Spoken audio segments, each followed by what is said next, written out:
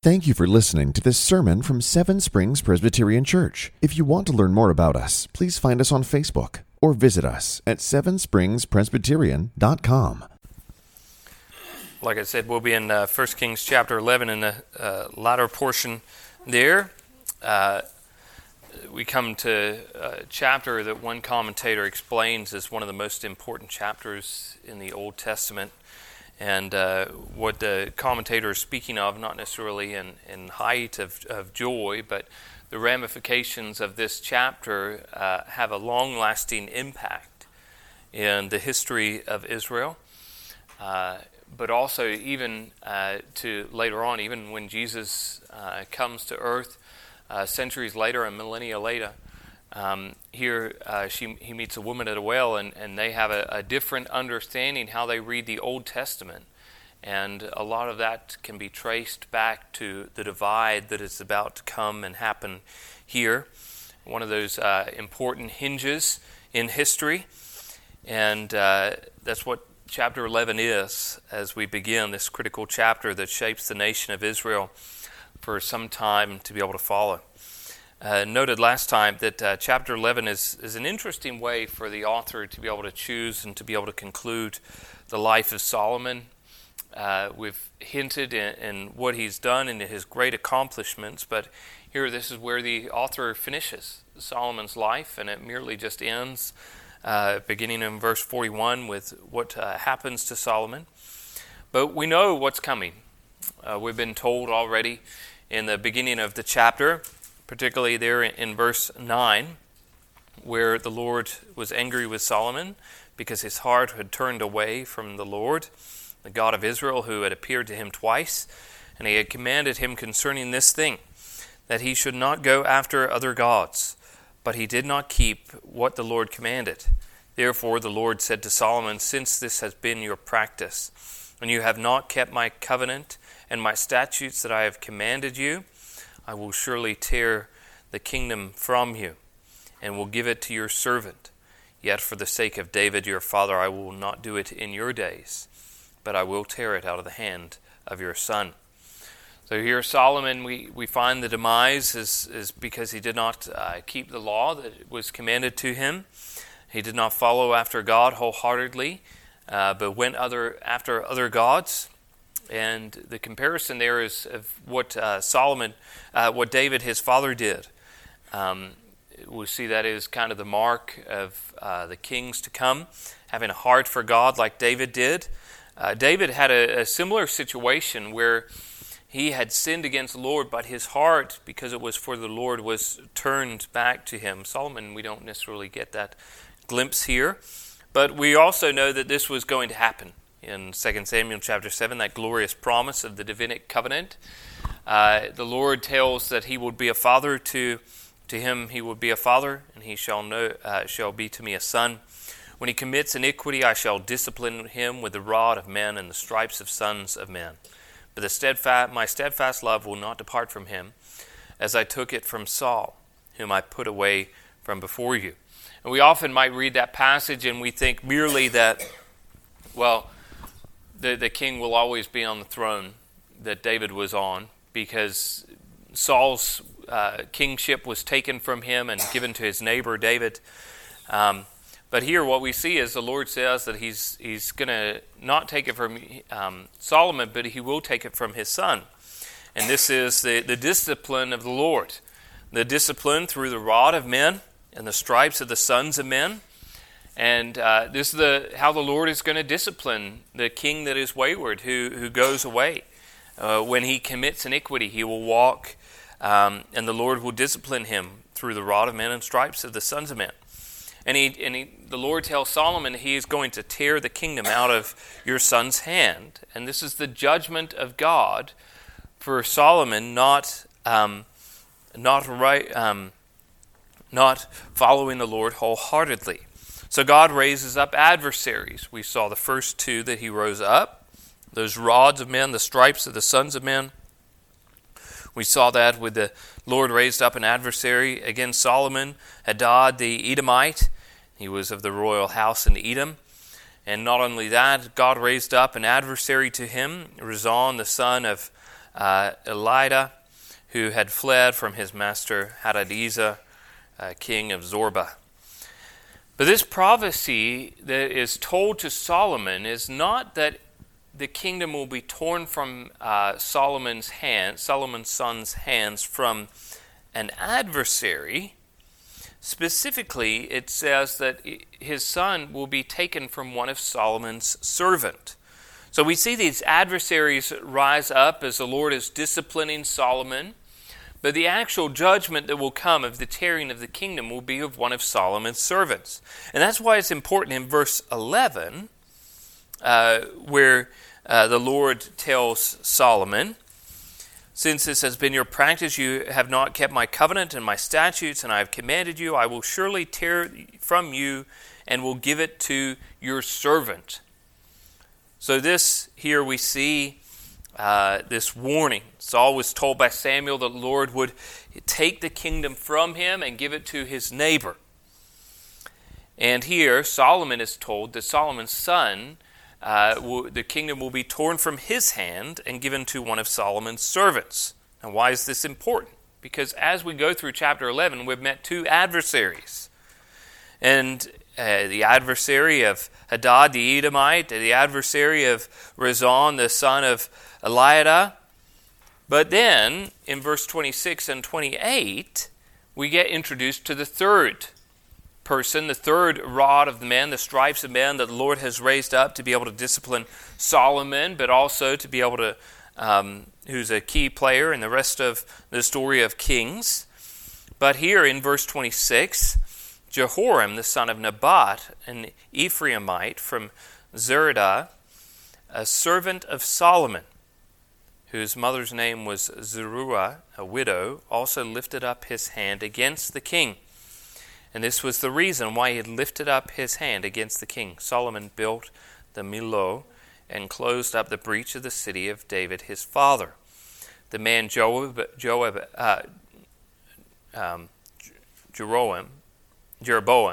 was very able. And when Solomon saw that the young man was industrious, he gave him charge over all the forced labor of the house of Joseph. So in these very short verses, we actually find out a lot about Jeroboam. We actually find out 9 things about who Jeroboam is. The first is his name, Jeroboam. And often names in the Bible carry a particular weight in what it actually means. And Jeroboam means, may the people contend. So Jeroboam actually becomes what appears to be the voice of the people. He thinks about the people and how they're to worship and how they don't want to be able to be taken away to Rehoboam later. He thinks about the people as he meets with Rehoboam after Solomon passes away. And he's the voice of the people. And here, so Jeroboam means, may the people contend. His father's name, Nebat. He's from the tribe of Ephraim. So this is Joseph's second son, but he's the predominant tribe. Ephraim is the one that you might say Judah and Ephraim are the two major tribes in the story of Israel. We find out where he is from. Zeruiah, which is northern parts of Israel, near Mount Ebal. We find out his occupation. He's a servant of Solomon. Again, that's very important because we've met two adversaries, but here the servant, one of Solomon's servants, is going to be able to take away the kingdom. Now, we're already clued in this words that have come up. But he's a servant, and what he actually does is Solomon sees it. He becomes very industrious, we find out, is one of the points later. But he then is over all the tribes of the house of Joseph. So he oversees two households, two tribes, Ephraim and Joseph's other son. And we also find out his mother's name, Zeruiah. And we find out she's a widow. Now, just briefly on the mother's name. Why is this included in here? I think it's included because it's historical. We find out his father's name's Nebat. we don't know much more than what that actually means. It's a historical fact that this is how they would identify each other. We would use clan names. Our last names is how we would identify, but often during biblical times it would be references to predominant people that people might know of, and or just to be able to. There's another Jeroboam, another king that comes later in the lines. So it's a way to be able to identify them. So we see that information. We find out about that information. It's important when we know about Solomon and David and his wife, Uriah the Hittite's wife, Bathsheba, is the origins of where Solomon comes from. But I don't necessarily think there's theological implications that can be found directly from this, just from a statistical standpoint. Some have more important factors than others. One of the queens, the only queen that happens in the tribe of in Israel and Judah's history, Athaliah, Ahaziah's mother, is referenced, and it's important because she plays a major part in the story. It's her grandfather Omri, the king, Ahab, a king in the northern kingdom in Israel. So there's a heritage there that is why that might be important. But out of the total of 39 kings, north and south, 20 kings of the south and 19 kings in the north, we know 20 kings' mothers, mainly in the southern kingdom, so 17 in the south, 3 in the north. So we know about 85% of the mothers in the southern kingdom, 16% in the northern kingdom. Of the mothers mentioned, 6 of them are from good kings. 2 of them are from kings that start off good, that end off bad. 9 of them are from bad, from the southern kingdom, and 3 are from the bad in the northern kingdom. So I think that when we see this, I think it's hard to be able to formulate some theological understanding of exactly why they're mentioned, other than merely just a historical reasoning of connecting them to someone. So I don't think that it's for us to be able to put a lot of weight into it, such as Jeroboam and Nebat, or Joshua and Nun, the son of Nun. But we are given that information. The 7th thing that we find out about Jeroboam is the reason. The reason why he raises his hand against King Solomon, and we're told very specifically it's because Solomon built Millo. And a Millo is a part of a wall, and he closed the breach of David. So there was a hole in the wall, and Solomon filled the wall, built it out. Now this is possible, maybe, how his father died. You think maybe that would be mentioned here. But the reason how he did it, part 1, 1 Kings chapter 12, verse 4, is when Jeroboam comes and meets with Rehoboam, Solomon's son. He speaks about what Solomon did. And in verse 4, he says that your father, speaking of Solomon, made our yoke heavy, and therefore lighten the hard service of your father and his heavy yoke on us, and we will serve you. So here Solomon is taking forced labor and setting tribes over them to be able to build all these projects. And so when they come, they speak of this hard service that Solomon has put upon there. Later in there it says that the Rehoboam is, your father used whips. Well, Rehoboam's going to use scorpions.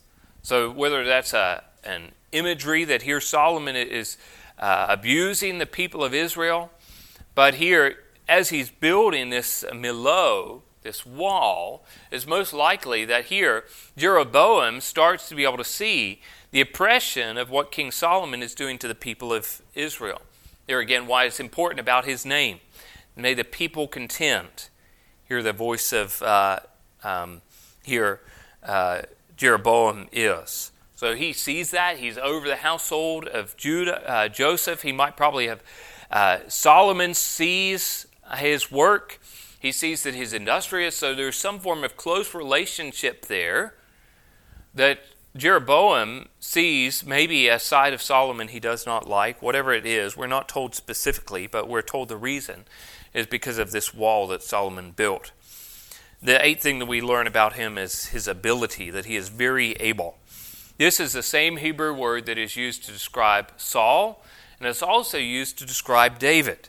And Saul, and when we first meet him, is the man of Benjamin, whose name was Kish, and the son of Abiel, the son of Zeror, a Benjaminite, a man of wealth. That word there, a man of wealth, is the same word there of what is translated of Jeroboam. Some believe that Jeroboam is a wealthy man, and his father is a man of wealth, Nabat, a man of wealth. So Jeroboam is a man of wealth, value.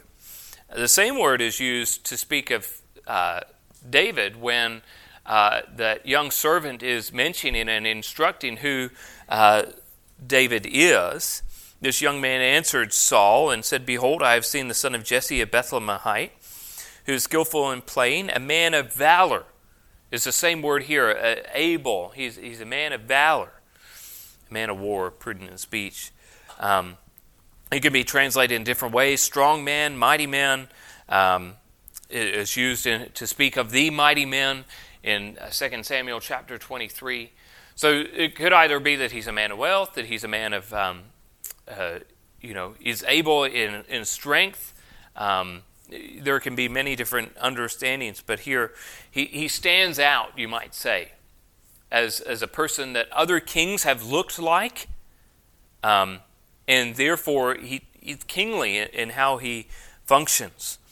And the ninth thing that we learn about him is his ability in a different way, is he's industrious. He works in the trade. In 2 Kings chapter 12 and 22, we'll see it's used of the term of workmen.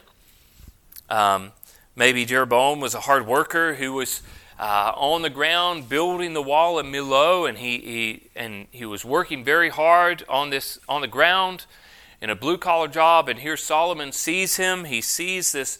In verse 28, he sees him working, he sees how industrious he is, and he promotes him to be a servant, to be able to be over the forced labor of the house of Joseph. So here we learn that a lot of Jeroboam is just in these few verses. There's a lot of things that stand out. So we have some of the pieces of the puzzle, but then not the whole picture. So we know a little bit about Jeroboam and what the Lord told Solomon, again, that he's going to give it to his servant. Now, so Solomon knows that this is coming.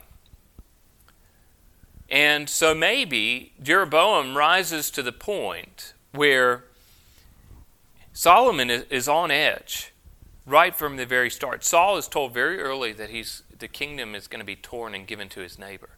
And then what happens? David rises up, and then David comes back from battle, and everyone sings the great and glorious hit song that here Saul killed his thousands, but David killed his tens of thousands. And what happens in Saul's heart is he's envious, he's jealous. So here Solomon might be on edge, and he sees Jeroboam, and he sees, he's a person of the people. He sees his heart or whatever. It's hard to be able to understand of all the timing of this. It seems to be somewhat to the conclusion of Solomon's reign, but we don't know particularly. But here in verse 29, we're told that here at that time when Jeroboam went out of Jerusalem, the prophet Ahijah, the Shilonite, found him on the road. Now, Ahijah had dressed himself in a new garment, and the two of them were alone in the open country. So at that time, there's a transition here of now Jeroboam is leaving Jerusalem, and Ahijah comes. So there's movement. We're not told specifically when this movement is. Why is he going out of Jerusalem? Is it merely just a daily routine that he's going out to be able to check on those whom he's over? It's possible regular movement. It might be he's leaving Jerusalem because in chapter 5 we learned that here Solomon set up kind of shifts, that he had people work in certain places. King Solomon drafted forced labor out of all of Israel. He drafted a number of 30,000 men. He sent them to Lebanon, 10,000 a month in shifts. They would be a month in Lebanon and 2 months at home. So here, maybe Jeroboam is leaving because he's now on this routine. Or maybe it's that Solomon is already on edge. And what we find out in verse 20 is actually what's happened here at this time. In verse 40, Solomon sought therefore to kill Jeroboam. But Jeroboam arose and fled into Egypt. So here, maybe Jeroboam is leaving because he knows that Solomon is after him. We don't know specific about the timing, but I think what is key now is about the prophecy that comes up. There has been no mention of prophets since Solomon came to the throne, and doesn't mean they're not there. But Nathan played a part in Solomon's ascension to the throne. Remember in chapter 2 where he met with Bathsheba and went and stood before David, and he was there at his coronation. But what we find out in 2 Chronicles is the rest of the acts of Solomon from first to last. Are they not written in the history of Nathan the prophet and the prophecy of Ahijah the Shilonite and the visions of Adu the seer concerning Jeroboam the son of Nebat?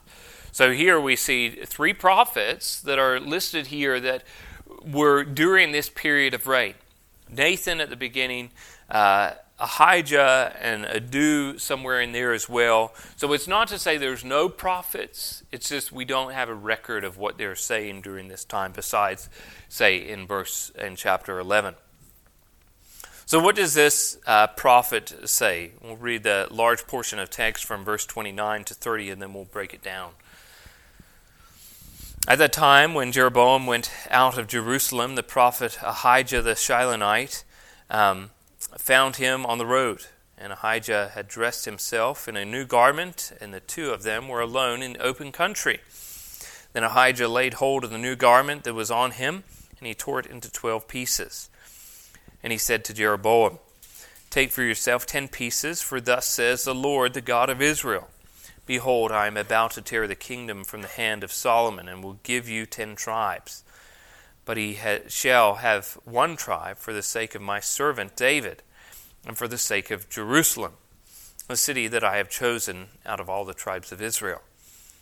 Because they have forsaken me and worshipped Ashtaroth, the goddess of the Sidonians, Chemosh, the god of Moab, and Milcom, the god of the Ammonites, and they have not walked in my ways, doing what is right in my sight, and keeping my statutes and my rules, as David his father did.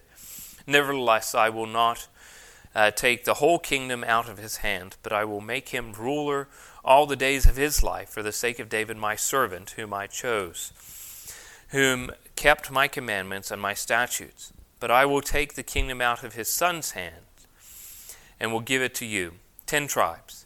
Yet to his son I will give 1 tribe, that David my servant may always have a lamp before me in Jerusalem, the city where I have chosen to put my name. And I will take you, and you shall reign over all that your soul desires, and you shall be a king over Israel. And if you will listen to all that I command you, and I will walk in my ways, and do what is right in my eyes by keeping my statutes and my commandments, as David my servant did, I will be with you, and will build you a sure house as I built for David, and I will give Israel to you, and I will afflict the offspring of David because of this, but not forever." So here, Ahijah is from Shiloh. This is we met this place before. This is where Eli was from. This is where the ark dwelt. This is where Samuel became a prophet as he heard from the Lord. He woke up those 3 times. "Eli, did you call for me?" No. Wait and hear from the Lord. So this is where he grew up. And we have this image that as they're going out and they meet in open country and he meets with them, he has a new garment. He takes this new garment off and he rips it up into 12 pieces. And he gives 10 to Jeroboam. And 1 gets given to Solomon. So if you do the math, you're missing 1. Benjamin often is joined. It's a smaller tribe down the lower parts of Judah. So often they're combined with the tribe of Judah, particularly if you think about the 2 kings that have got the 2 tribes that have been gone before, with the tribe of Benjamin and Saul, and the tribe of Judah with David and Solomon, that here you have these two tribes that have this history together. So here, this image of this garment been ripped. Now this should give us more images in our mind of that image of Saul and the garment as he's ripped out of his hand. Here, as Samuel says that I'm going to give the kingdom to your neighbor, and Saul reaches out and tries to grab the kingdom.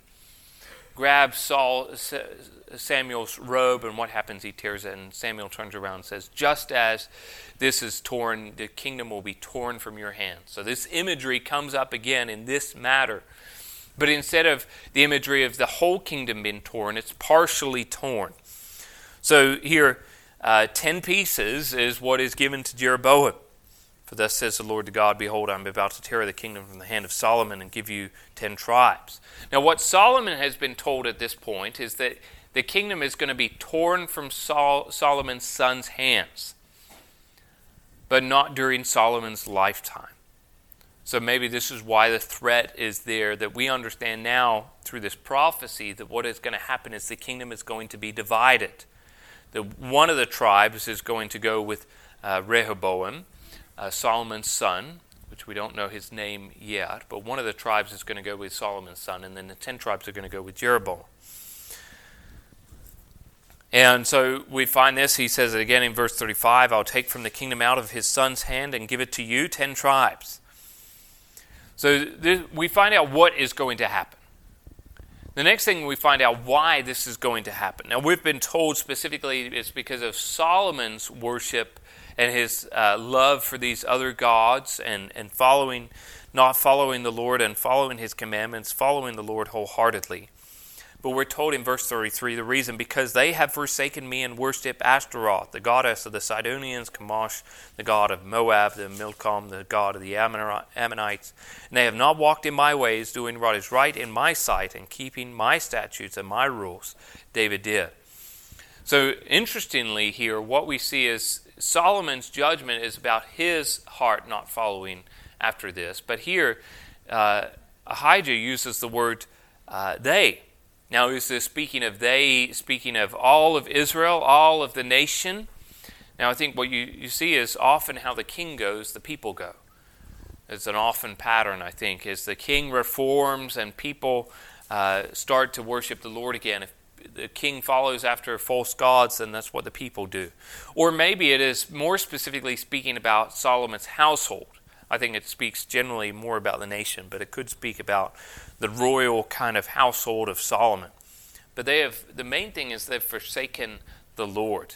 They have not walked in my ways, they've walked in their own ways.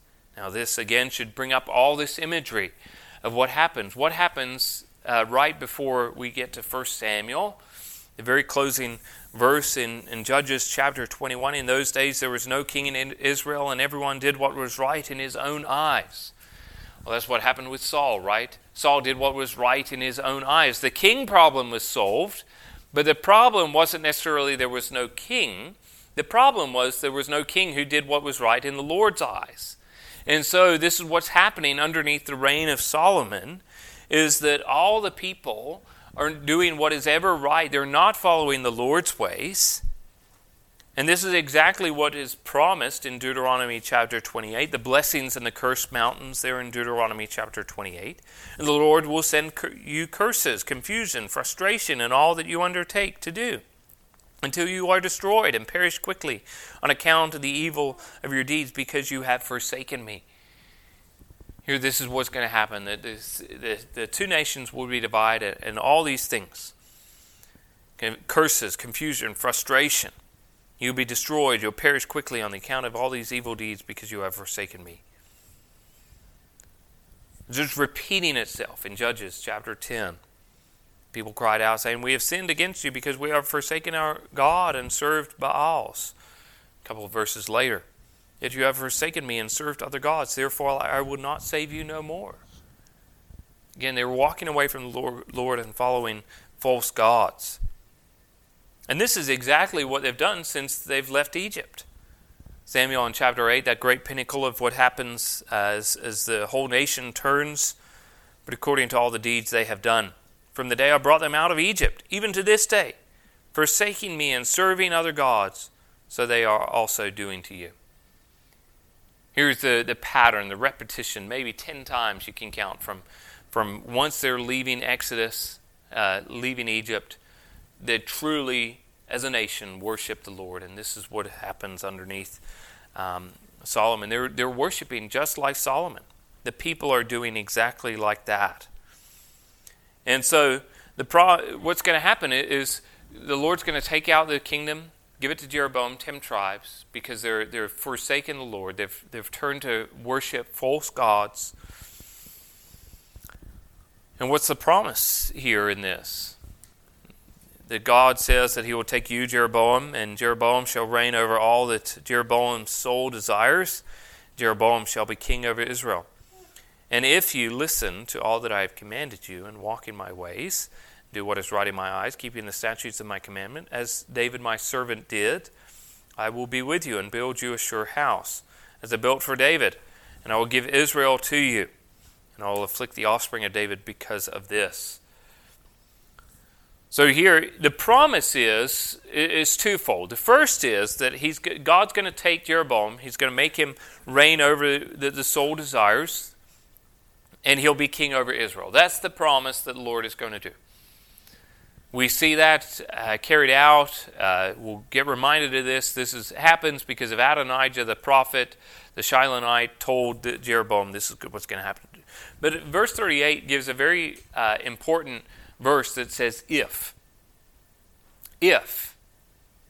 you listen to what I've commanded, if you walk in my ways, if you do what is right in my eyes, by keeping my commandments and my statutes, as David did. Now Solomon had an if condition as well, that big if that was given.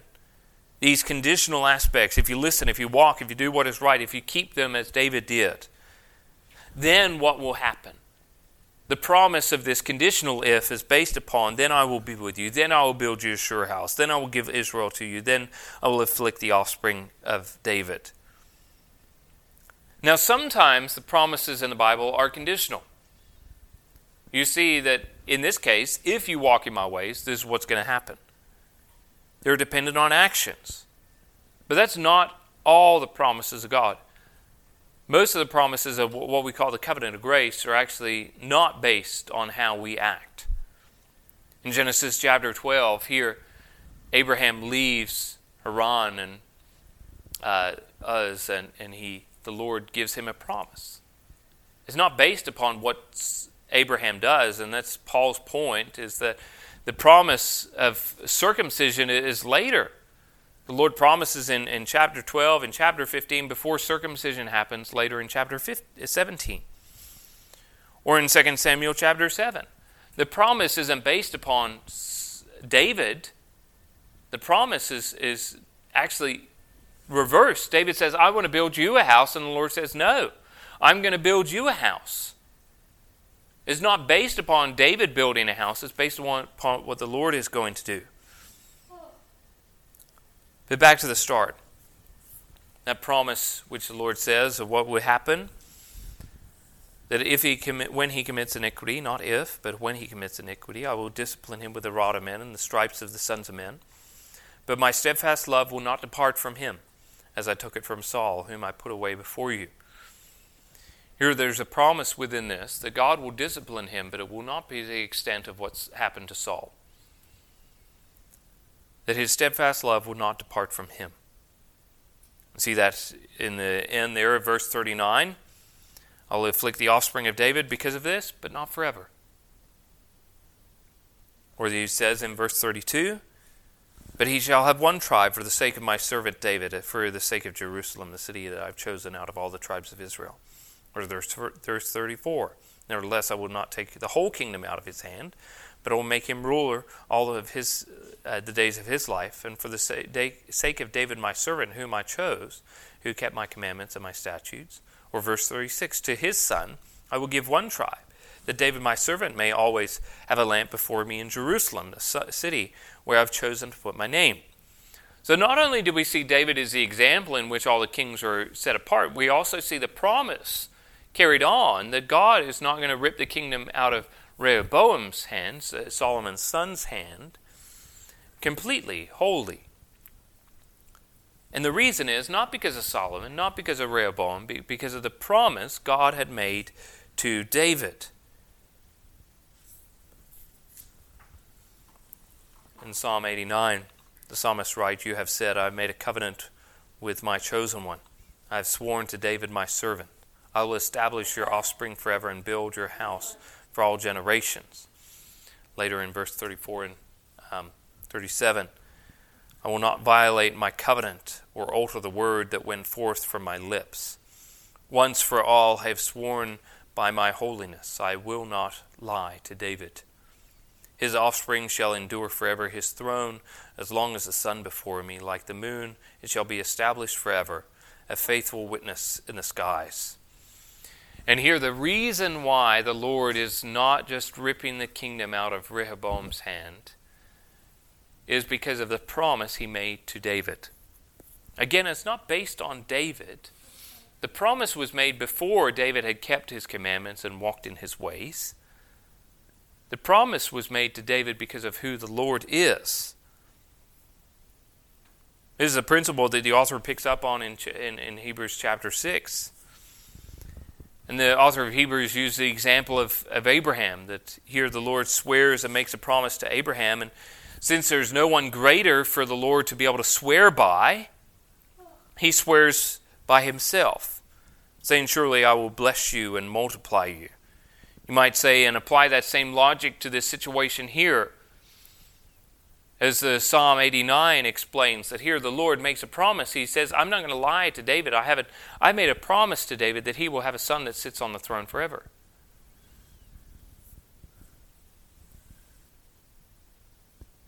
And so here we see that constant grace that appears throughout all of this.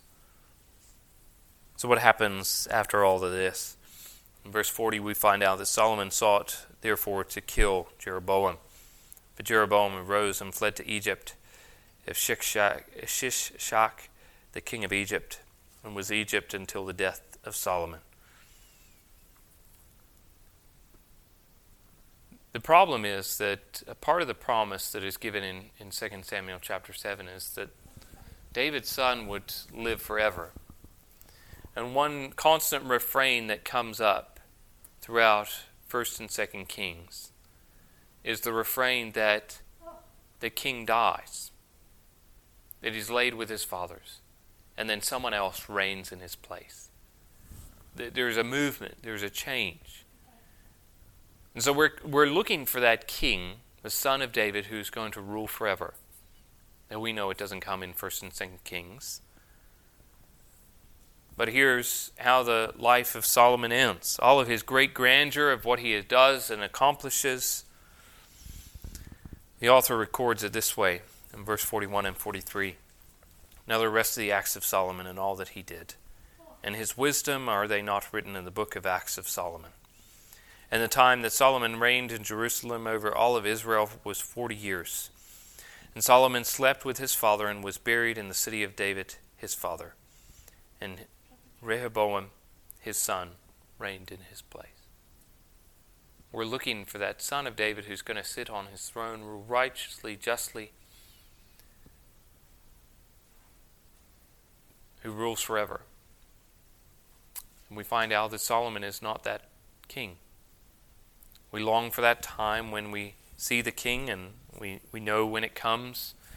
In the gospel accounts where Jesus comes not born into a royal household, but he rules over all creation. He conquers sin, death, and Satan, our enemies. He brings us peace. Unlike the peace of Solomon, which only lasts for a lifetime, the peace of Christ, which reigns forever. Thank you for listening to this sermon from Seven Springs Presbyterian Church. If you want to learn more about us, please find us on Facebook or visit us at sevenspringspresbyterian.com. Seven Springs Presbyterian Church began in 1874 and is a congregation of the Presbyterian Church in America located in Glade Spring, Virginia. Please join us for worship on Sunday at 10 a.m. and 6 p.m. For His glory and His gospel.